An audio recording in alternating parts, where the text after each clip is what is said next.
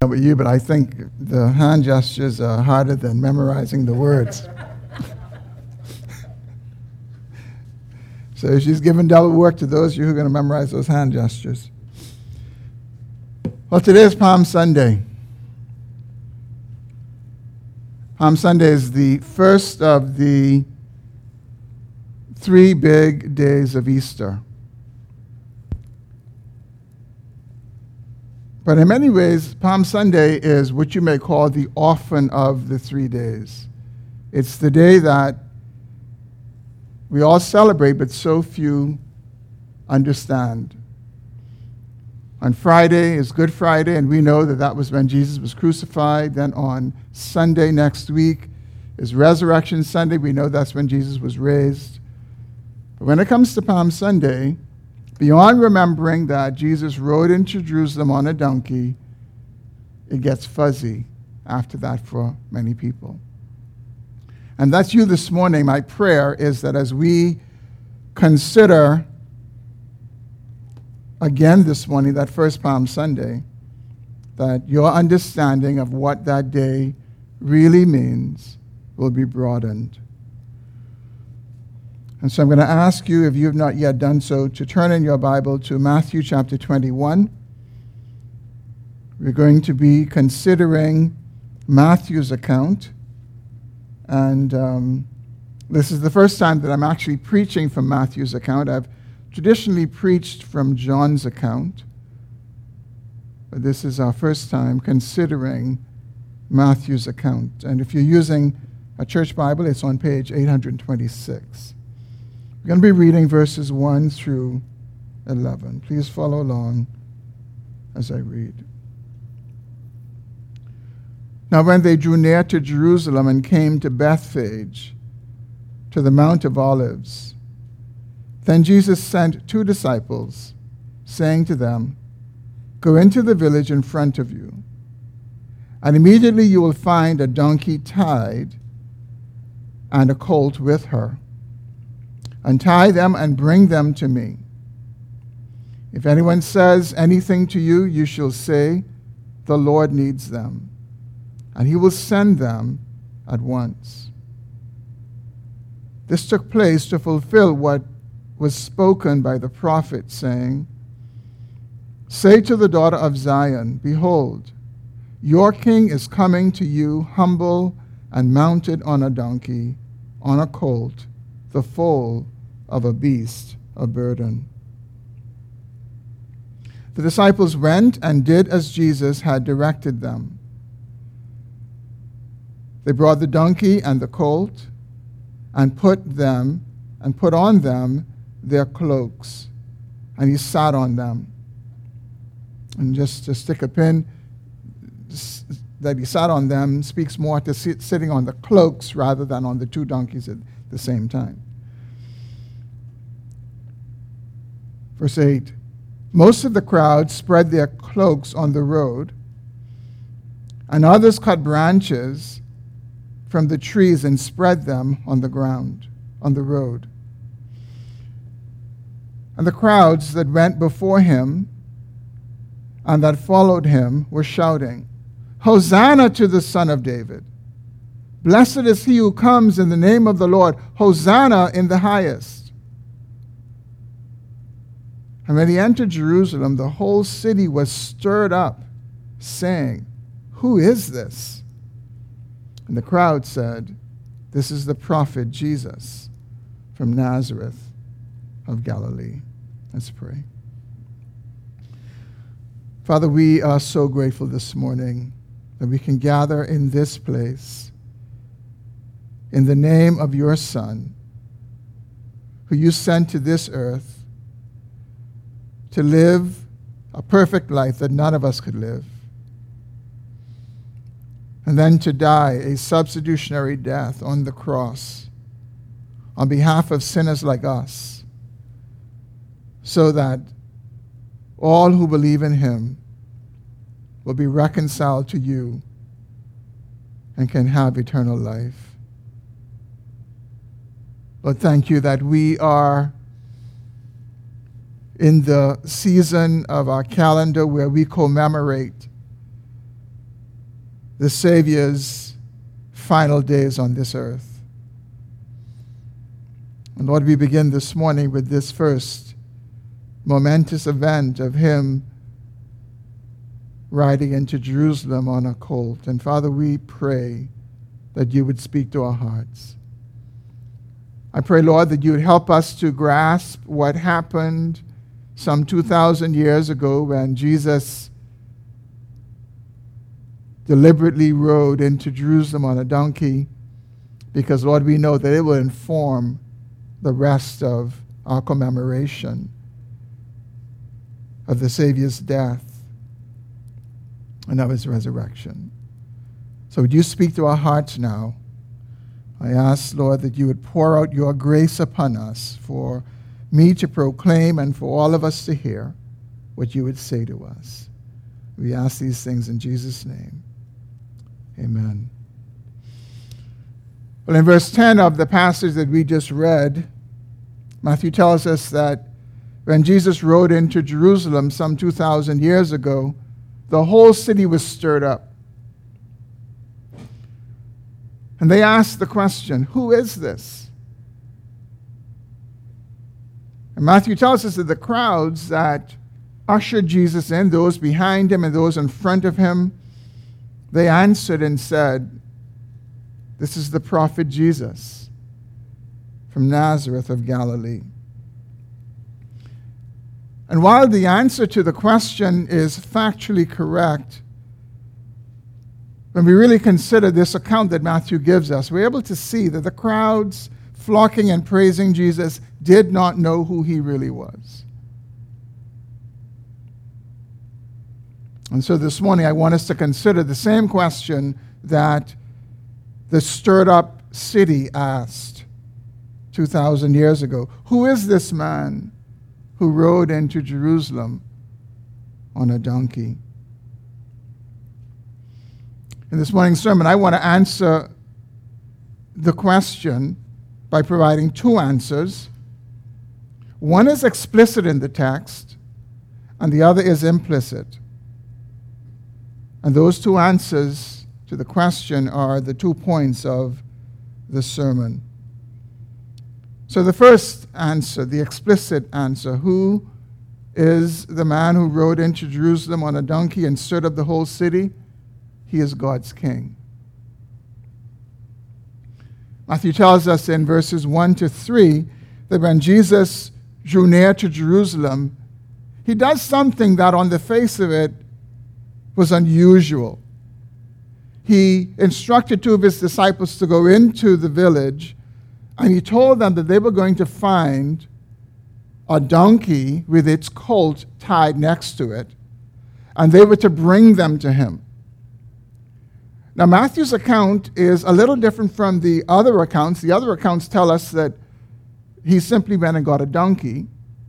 But Matthew says he not only brought the donkey, but he brought this colt with the donkey.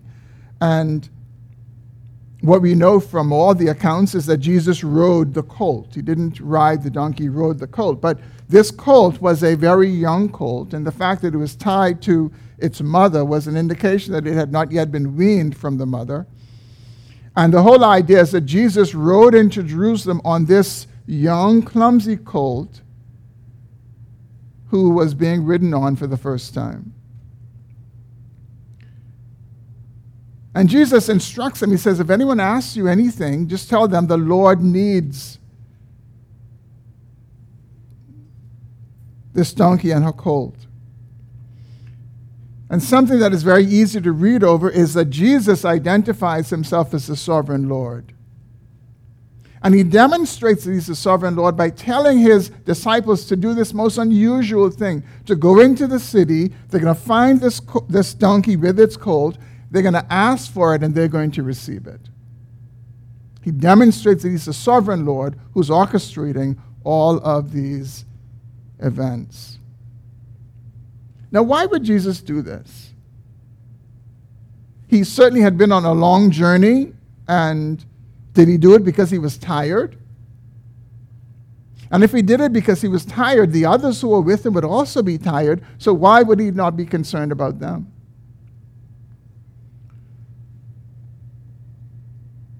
But Jesus wasn't tired. Matthew tells us why Jesus did what he did. In verse 4, he says this. He says, this took place to fulfill what was spoken by the prophet. And he goes on in verse 5 and he quotes what the prophet Zechariah, actually said in Zechariah chapter 9, verse 9. There's this prophecy that God spoke through the mouth of Zechariah.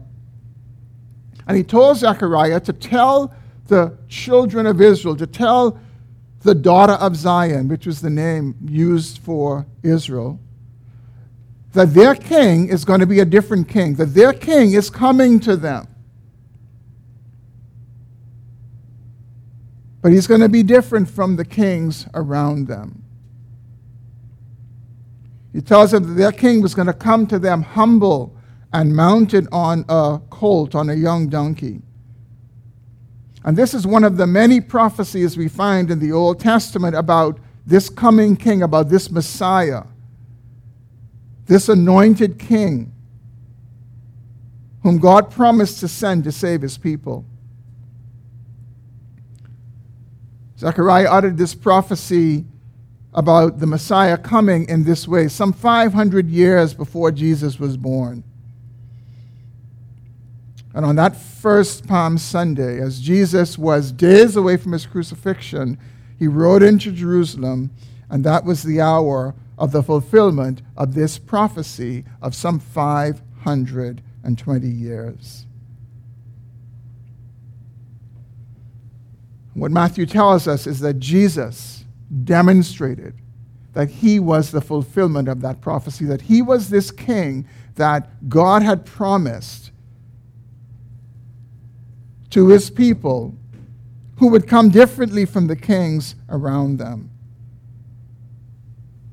And he was deliberately fulfilling this prophecy as he was headed towards Jerusalem at the time of the Feast of Passover. Now, this was this promise was a big deal in Israel. This, in a sense, was the promise of all the promises.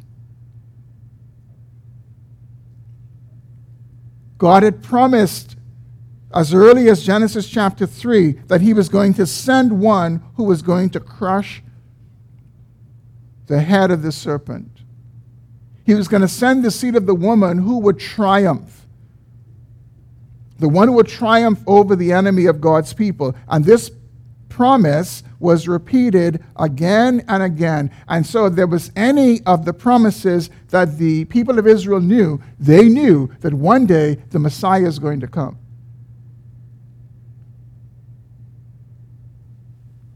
And because the Israelites lived under oppression of foreign nations for so many years, this promise of a coming Messiah began to take on a shape in their minds that he would be one who is a political and military leader, like all those around in the other nations. And he would be one to deliver them from their oppression.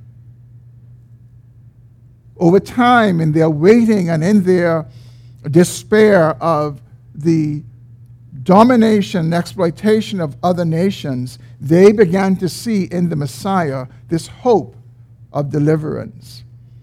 During the time of the ministry of Jesus, they were under Roman oppression. The Romans ruled them. They occupied their land.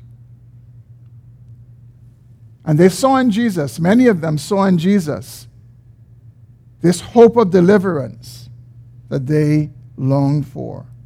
And so they wanted a political military leader who could deliver them from it all and who would place their hopes and dreams and make them into reality.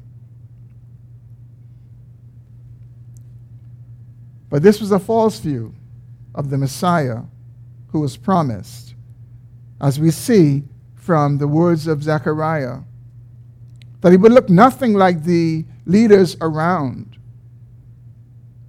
He would come humble and lowly on a donkey.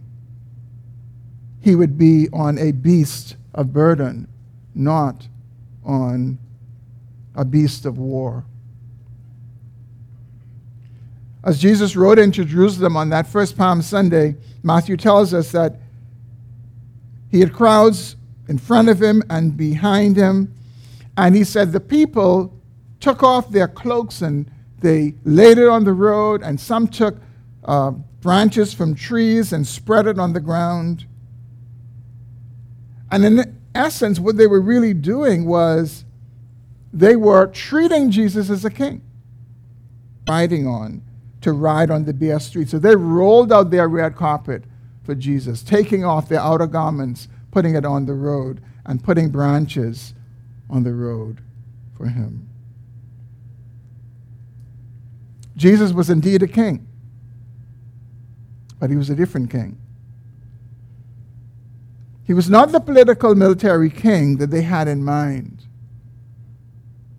Instead, he was God's king. He was this king that Zechariah prophesied would come.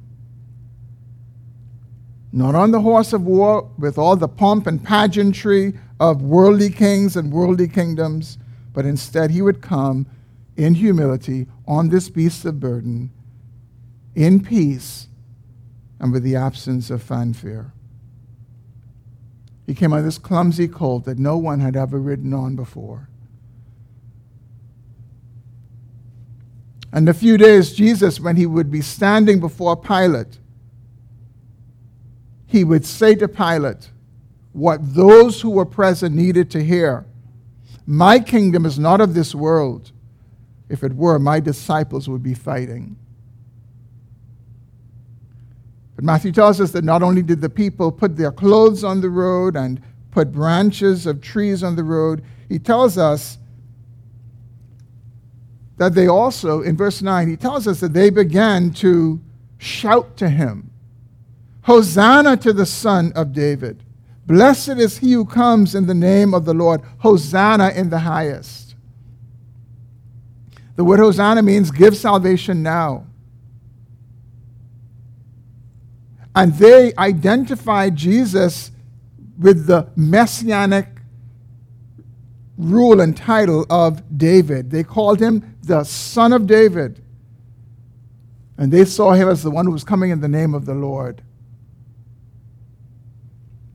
And so they were demanding that Jesus would immediately show that he is the Messiah by bringing salvation, bringing it the way they wanted it, by freeing them from Roman oppression and rule. I think the best description that we can give of what was happening on that day is it was like a political rally. And Jesus was their candidate. I'm sure if you've ever watched any of our local political rallies in particular, sometimes you would see crowds of people just take their candidate and seat the candidate on their shoulders, and they will go marching in, and they would be exuberant, rallying around this person. This is kind of what was happening on that first Palm Sunday. The only difference was their candidate was not playing into their hands. Their candidate understood that it was something very different, that he was doing something very different from what they were understanding and from what they were doing. The people were misguided. They knew what they wanted, but they did not know what they needed. But Jesus was not misguided. He knew what they wanted, but he also knew what they needed. They wanted someone to come and change the external circumstances. They wanted someone to come and give them a quick fix. But Jesus recognized they needed more than external change. They needed more than a quick fix. They needed someone who could address their deepest need, which was a need of the soul. It was their sinful condition. They needed someone who could transform their hearts. And so all the cloak spreading and the Hosanna shouting did not deter Jesus from that mission. He was God's king. And he was a unique king. He was the only king who could address their deepest need. There were other kings who could address all the external things. A more powerful king than Rome could have arisen and defeat Rome, but there was only one king who could address the condition of the human heart, and that was God's king. And that was the king who was riding on the donkey on that first Palm Sunday. I wonder this morning, as we are gathered here on this Palm Sunday, some 2,000 years removed from the first one, whether there might be some of us who are viewing Jesus very similar to the way the crowd viewed him. We know what we want, and we want Jesus to give it to us. And what we want really is external. What we want is really circumstantial. We want someone who will improve our lot. And so sad today that that is not just the expectation of so many, but that is the proclamation of so many. That is what Jesus has come to do. He's come to give us a better life. He's come to give us a better this and a better that. A bigger this and a bigger that. He's come to help us with a better job or to find a job, to have more prosperous finances, to do well in our school studies, to have a better marriage or to have marriage itself.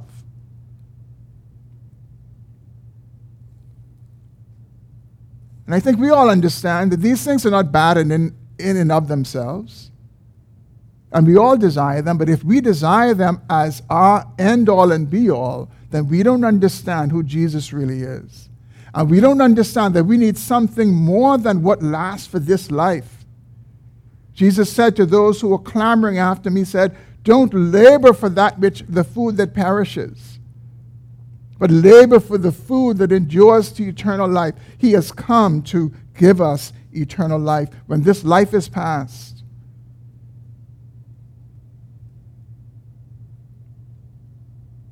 He did not come primarily to address our external circumstances, but to deal with our sinful condition, which is a hard issue.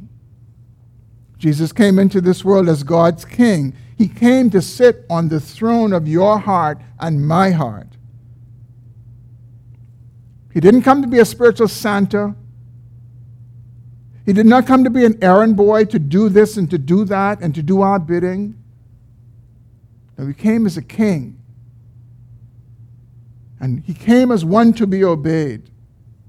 He came as one whose word is to mean something to those who claim to follow him. And since he is God's king, we are to do his bidding. Well, that's the explicit answer in the text to the question of the identity of Jesus. He is God's king.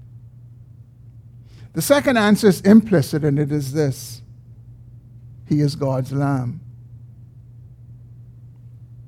That's implicit in the text. And it's a paradox because the one who is God's king, who came to rule God's people, is also God's lamb who came to die for God's people. Jesus entered Jerusalem as God's king, but he also entered as God's lamb, and he knew it. Jesus was not going to faithfully meet his death in a couple of days and be surprised by it. No, he knew that he was headed to Jerusalem to die. He was going to offer his life willingly as a sacrifice for sin and for sinners. When Jesus began his ministry, he went to John the Baptist to be baptized. And John the Baptist identified Jesus in a most unusual way. Here's how John the Apostle records it in his gospel in John 1:29. He writes, the next day, he, meaning John the Baptist, saw Jesus coming toward him and said, behold the Lamb of God who takes away the sin of the world. John the Baptist identified Jesus as the Lamb of God who takes away the sin of the world, pointing to his sacrificial death that he was going to die. Now listen to how Jesus himself, after he was resurrected, when he met two disciples on the road to Emmaus in Luke 24, verses 25 to 27, listen to what Jesus says to them in response to their sadness that they expressed, that the one they had hoped who would be their deliverer had been crucified. Jesus says to them, O foolish ones, and slow of heart to believe all that the prophets have spoken. Was it not necessary that the Christ should suffer these things and enter into his glory? And beginning with Moses and all the prophets, he interpreted to them in all the scriptures the things concerning himself. When Jesus refers to the Christ in verse 26, that's another word for Messiah. It's the word anointed king. And so Jesus is saying to them, these things were prophesied by the prophets about what would happen to the Messiah, that he was going to die. He would suffer these things. And Jesus was pointing again to himself as that Messiah, as that anointed king. He was God's king who would rule, but he was also God's lamb who would die. Listen finally to the Apostle John in this vision in Revelation 5, 1 through 7. John writes, And I saw at the right hand of him who was seated on the throne a scroll written within and on the back, sealed with 7 seals. And I saw a strong angel proclaiming with a loud voice, Who is worthy to open the scroll and break its seals? And no one in heaven or on earth or under the earth was able to open the scroll or to look into it. And I began to weep loudly because no one was found worthy to open the scroll or to look into it. And one of the elders said to me, Weep no more. Behold, the Lion of the tribe of Judah, the Root of David, has conquered so that he can open the scroll and its 7 seals. And between the throne and the 4 living creatures and among the elders, I saw a lamb standing as though it had been slain, with 7 horns and with 7 eyes, which are the 7 spirits of God sent out into all the earth. And he went and took the scroll from the right hand of him who was seated on the throne. The vision that John saw, the angel told him, Don't weep. The Lion of Judah has prevailed. And he is able to open the scroll. He's able to remove the seals. And then John looks, and what he sees is not a lion, but a lamb. He sees a lamb that had been slain. And when we consider this, we see this is Jesus. He's being referred to in 2 different ways. This title, Lion of Judah, speaks to the royal rule, the messianic rule, that he was the Son of God, he was the Son of David, but then he's also the Lamb of God. And Jesus, when he sat on that colt that day, was sitting there both as the king and as the lamb. He was God's king and he was God's lamb. In a couple of days after that Sunday, he was going to the cross as the lamb. He rode on the donkey as God's king, and in a couple of days he was going to be on the cross as God's lamb. You know, in a sense, when we think about that first Palm Sunday, it was kind of like an identification parade. It was God's divine identification parade. It was essential to know who this was entering into Jerusalem to die.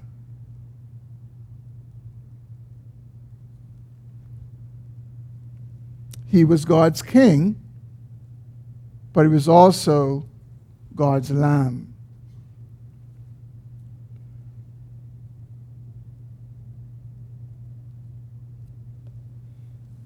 But the crowds did not recognize who he really was. And that's why some 4 days later, when Pilate brought Jesus out to them, and he said to them, "Behold your king," they cried out, away with him, crucify him." Because he did not meet their expectations. He fell far short of it.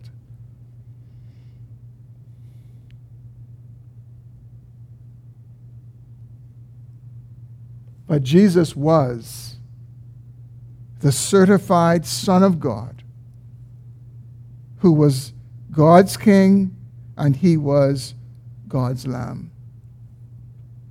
If all Jesus was who the crowd said he was, that he's this prophet from Nazareth of Galilee, if that's all who he was, if he's only this prophet, he would be no different from all the other prophets who were killed.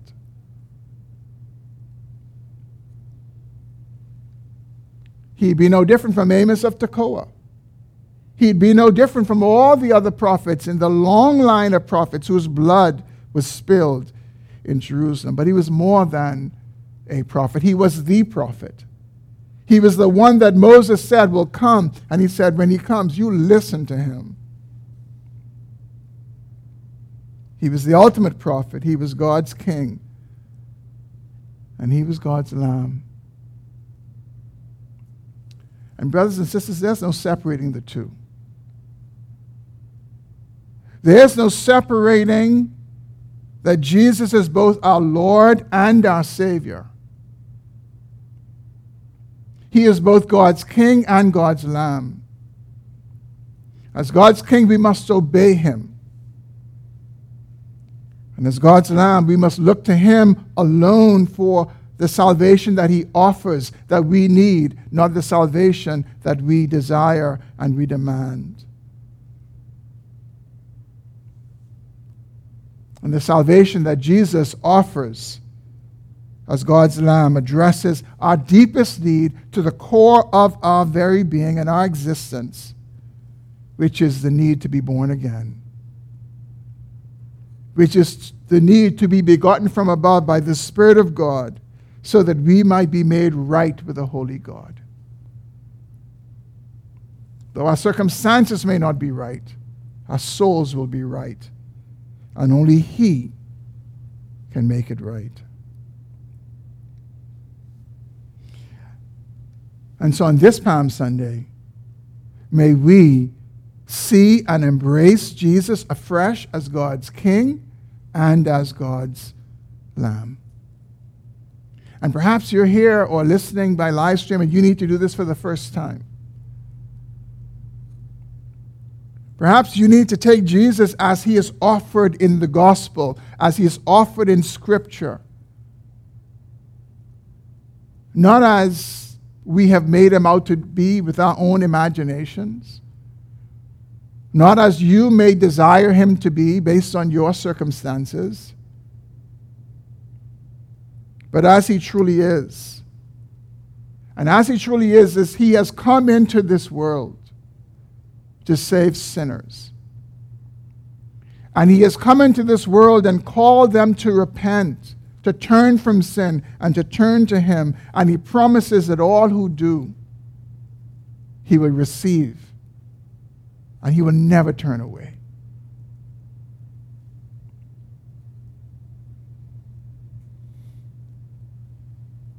Palm Sunday is the gateway to understanding Good Friday. and understanding Resurrection Day, because this is the one who died. The one who died is God's King, and the one who died is God's Lamb. And so if you have not trusted in Jesus Christ as your Lord and your personal Savior, I pray today that you would do that. I pray that you would bow your knees and bow your hearts to God's King and see him as the Lamb who takes away the sin of the world. Let's pray. Well, Father, would you do your work in all of our hearts, Lord, where we need to see who Jesus truly is. Help us to see him as your King and as your Lamb. I especially pray, Lord, that you would speak to the hearts of those who do not know Christ. Would you convict them of sin and convict them, Lord, of righteousness and convict them of judgment to come. And Father, may they come to Jesus based on who he is, what he's come to do, and not who they desire him to be and what they want him to do. God, have your way by your Spirit, we pray. In Christ's name, amen. Let's stand for our closing song. If you please join us in sing You Are My King.